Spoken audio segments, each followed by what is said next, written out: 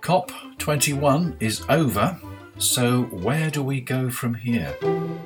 Is this the beginning of the end for fossil fuels? And this week, let's reduce, reuse and recycle. In fact, let's go a lot further than that. I'll introduce you to Mark Shaler and Tracy Rawling Church and ask the question, why buy it when you can borrow it? Hello, this is Anthony Day with your weekly Sustainable Futures Report for Friday the 18th of December 2015.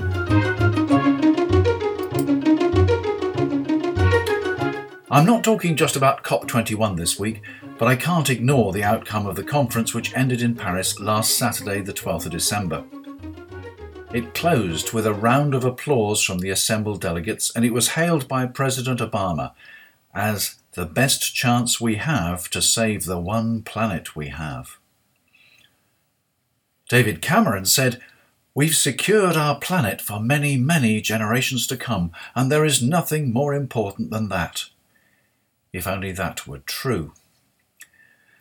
Many other world leaders said optimistic things, and Al Gore, Paul Polman of Unilever, and the International Investors Group on Climate Change all said that this was the beginning of the end for fossil fuels. James Hansen was unimpressed, and he was not alone.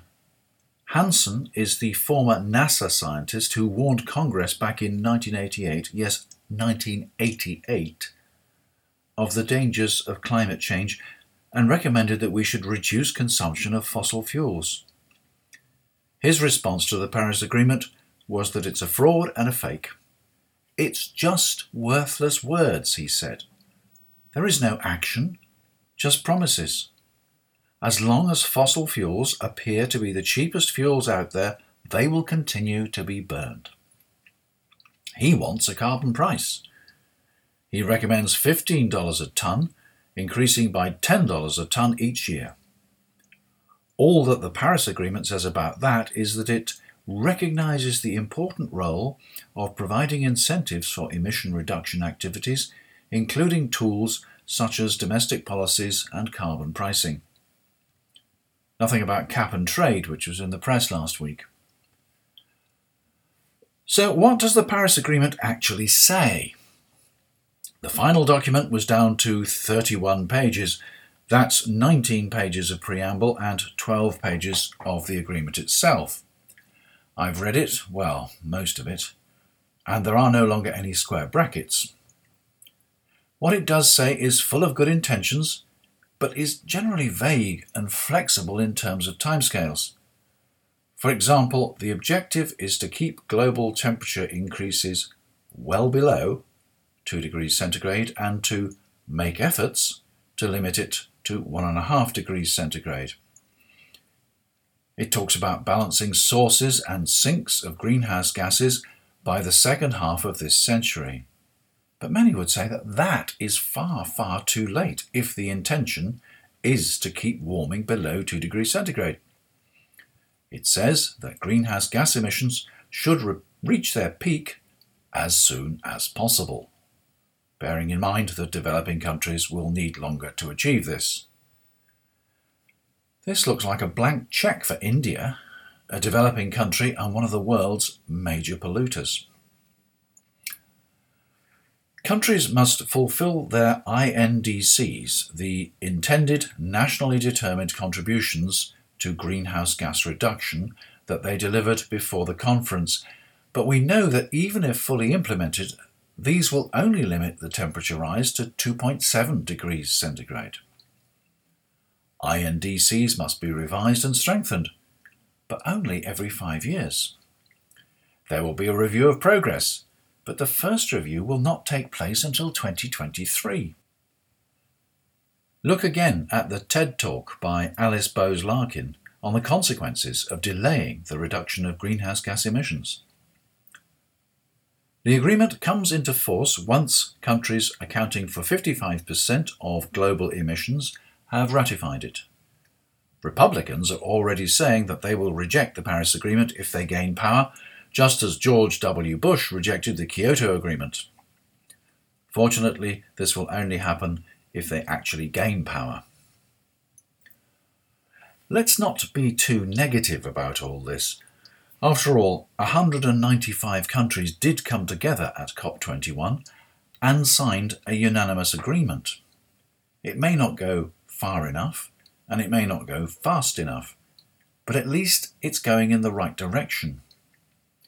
As Lord Nicholas Stern, former chief economist at the World Bank and currently chair of the Grantham Research Institute on Climate Change and the Environment at the London School of Economics, said, "It's a turning point in the fight against unmanaged climate change, which threatens prosperity and well-being among both rich and poor countries." Time to fight on. A while ago, I told you that I was going to go to the Northwest Sustainable Business Quarterly meeting, where I expected to meet some interesting people. I was not disappointed. The theme of the meeting was the harm in your office, product life cycle, from world sourcing and product mapping to end-of-life disposal. The first speaker was Mark Shaler, director at APE Sustainability Design Purpose. He aims to make stuff better and make better stuff. You can find out more on LinkedIn. His name is spelled Shayler, or thisisape.co.uk. That's thisisape.co.uk. In a wide-ranging presentation, Mark told us how the global manufacturers now controlled most of the world's resources. He told us that obsolescence was still with us, no longer mechanical obsolescence, it's now driven by software and fashion. It means we throw away too much value because we measure recycling efficiency by volume, not value. He told us about coltan, or tantalite, the raw material for the tantalum capacitors that are found in every smartphone and almost every electronic device. Officially, some 14% of coltan comes from the Democratic Republic of Congo, but some comes from the neighbouring countries of Rwanda and Uganda, which is strange because they have no deposits of the material. The conclusion is that it's all smuggled in from the DRC, which in fact is producing about 80% of the world's supply. Some phone manufacturers have their own mines, but the majority are controlled by gangs in the Democratic Republic, which is close to being a failed state. The mines are defended by child soldiers. Mark told us about the charity Falling Whistles, which attempts to rescue those child soldiers. Find the full story at the website fallingwhistles.com and learn what happens to infants in a lawless nation with nothing but a whistle to defend themselves with.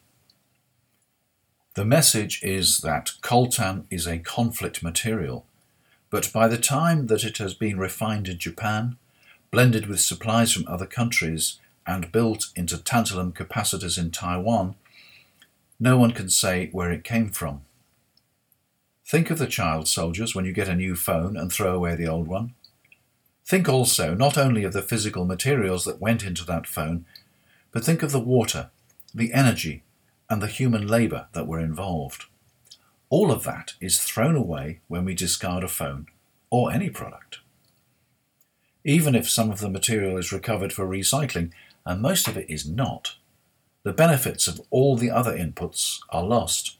That's the penalty of measuring recycling by volume, not value. If resources are scarce now, they will rapidly become more scarce. A key driver is population. This has nothing to do with the birth rate, and everything to do with rising expectations. Between now and 2030, 3 billion people will move into the middle classes with middle-class expectations in terms of standard of living.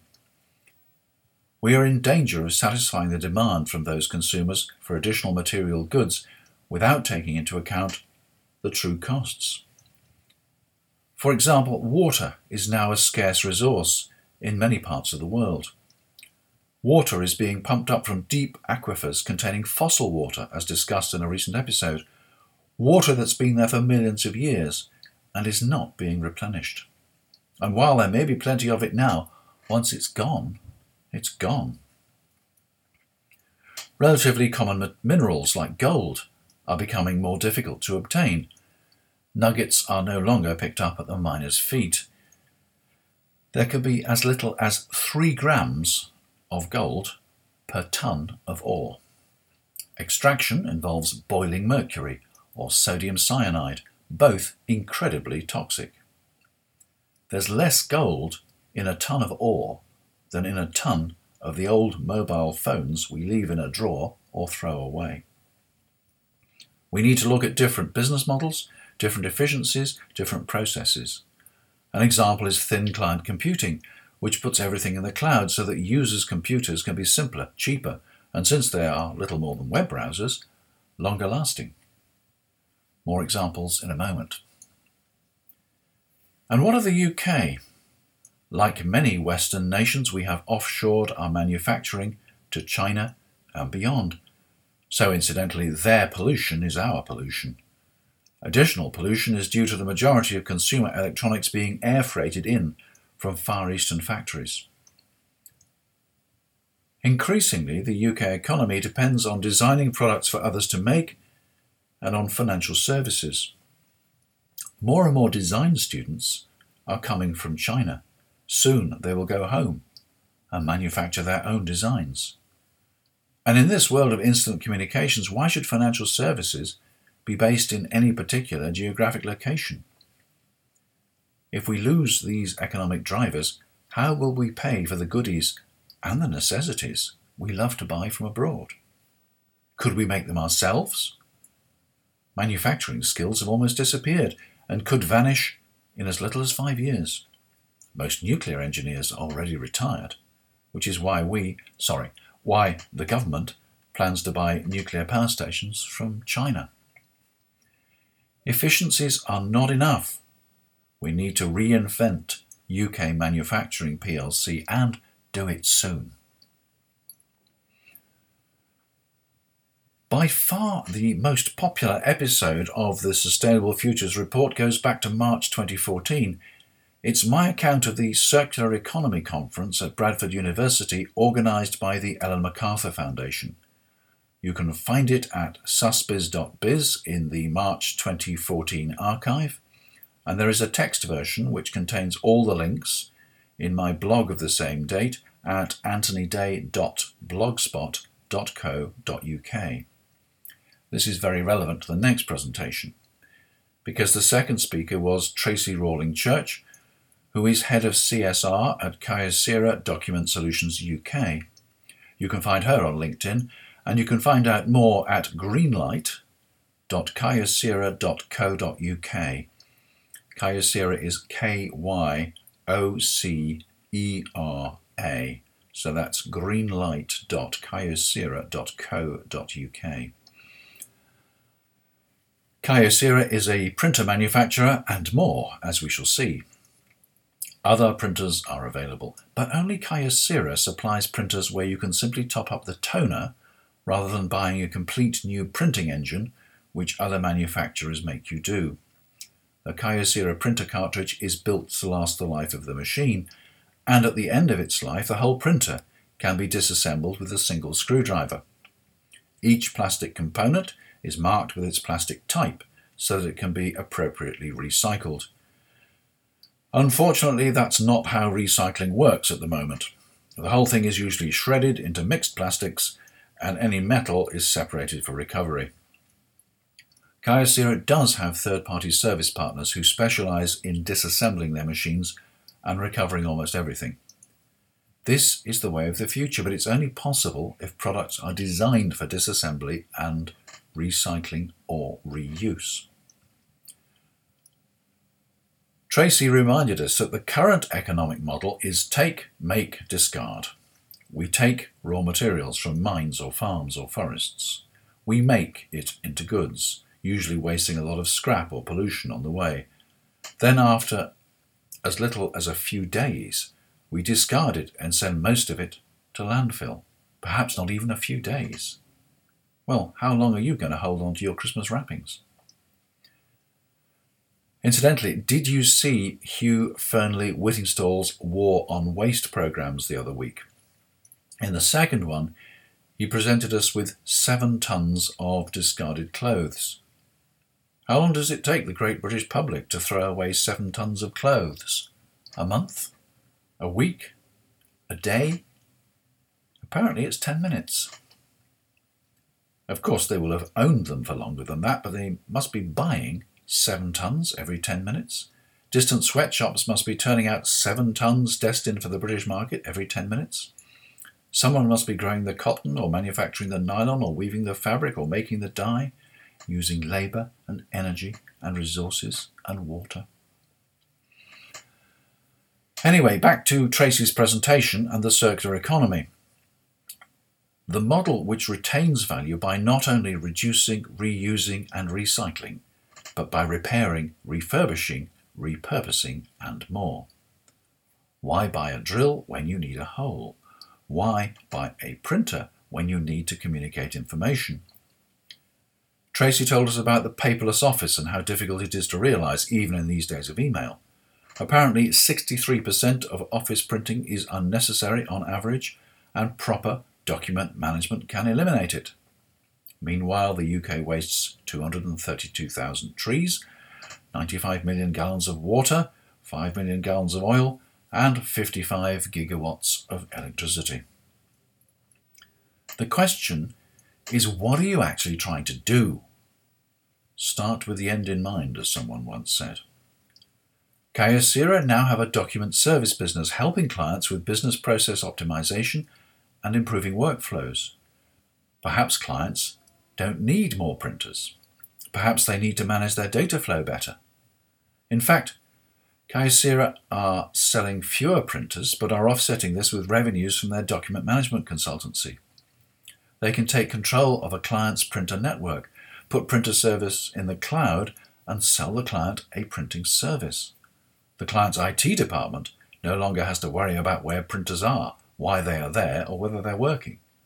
Equally, Kyocera have taken printers beyond the traditional waste hierarchy. Their obligation is to keep a client printing as much as the client needs to, and as long as that objective is achieved, they can repair, refurbish, reuse, and only as a last resort recycle the hardware. This is a classic case study of the circular economy in action. The watchwords are dematerialise and servitise, which basically means forget the kit, concentrate on the service. Longer ago, everyone in the UK would rent their TV. This is partly because sets were so expensive and credit was difficult to get. Now sets are much cheaper, credit is easy, and people prefer to buy. They are cheaper, partly because we ignore the true cost of conflict materials, the cost of declining resources, and the cost of disposal. There are high street outlets which will still rent you a TV, a computer, a cooker, fridge or washing machine, even furniture. In principle, if you can have the very latest, most efficient appliances or electronic gadgets for a small monthly payment, why wouldn't you? If the vendor will maintain the items for no extra charge, supply newer versions if you want them as soon as fashion dictates, passing the older ones down the line for use elsewhere, why not? We're already just starting to do it with cars. Apparently Ford now makes 80% of its profits from services rather than from the sale of cars. Sadly, those high street outlets which will let you furnish a home on weekly payments are aimed only at those consumers who cannot get any sort of credit. I noticed in the window of my local store that they charge 99.9% APR, and they don't take the items back for refurbishment or reuse. Nevertheless, this has to be the model of the future. How else will we satisfy the exploding global middle class? This week I attended the Birmingham Sustainable Futures Forum. Matt Dredger presented his Borrow Club idea. Why buy a drill, he asked, if all you need is a hole? Why buy a drill if on average you'll only use it for 12 minutes a year? Have I heard that somewhere before? His answer is Borrow Club, something between eBay and FreeCycle. You post your drill or whatever you have online, and let people borrow it for a fee. You get your money back over time, and the users get the use of an item for a fraction of its cost. I can see some problems, but I can see a lot of advantages. Another step towards the circular economy. Find Borrow Club at borrowclub.co.uk. That's borrowclub.co.uk. There is no W in Borrow Club. Yes, this is Anthony Day. This is the Sustainable Futures Report, and we're nearly at the end of another edition. First of all, back to COP-21. I had a message this week from Jeremy Leggett. You will too if you've subscribed to his book. Here's some of what he had to say. On Saturday the 12th of December 2015, I witnessed something that nothing else in human history comes close to in terms of scale and stakes. Most of the nations on Earth, 195 of them, adopted the world's first universal agreement to fight an existential threat to civilization and indeed life as we know it on the planet. The clear signal, not to be confused with the problem-solved scenario that was never on the table, will be most strongly felt in the energy sector, from where most of the emissions that threaten a livable climate derive. Top of a long list of implications, the signal will tell financial institutions that the hundreds of billions of dollars invested annually in clean energy today will become trillions, and much faster than most people ever suspected. It will tell energy incumbents that the fossil fuel era is over, that they are now in an era of transition, of rapid managed retreat, whether they like it or not. I'm glad he's optimistic, but I believe we must be constantly vigilant, especially in the UK. And finally, the government is preparing to sell off the Green Investment Bank, but before it can do so, it will have to change its structure and remove restrictions on its operations. This means it will be able to invest in fracking. Yes, you know, fracking, which is now permitted in national parks. This is Anthony Day. That was the Sustainable Futures Show. No, the Sustainable Futures Report. There's another one next week. Yes, really. Happy Christmas when you get to it. And bye for now.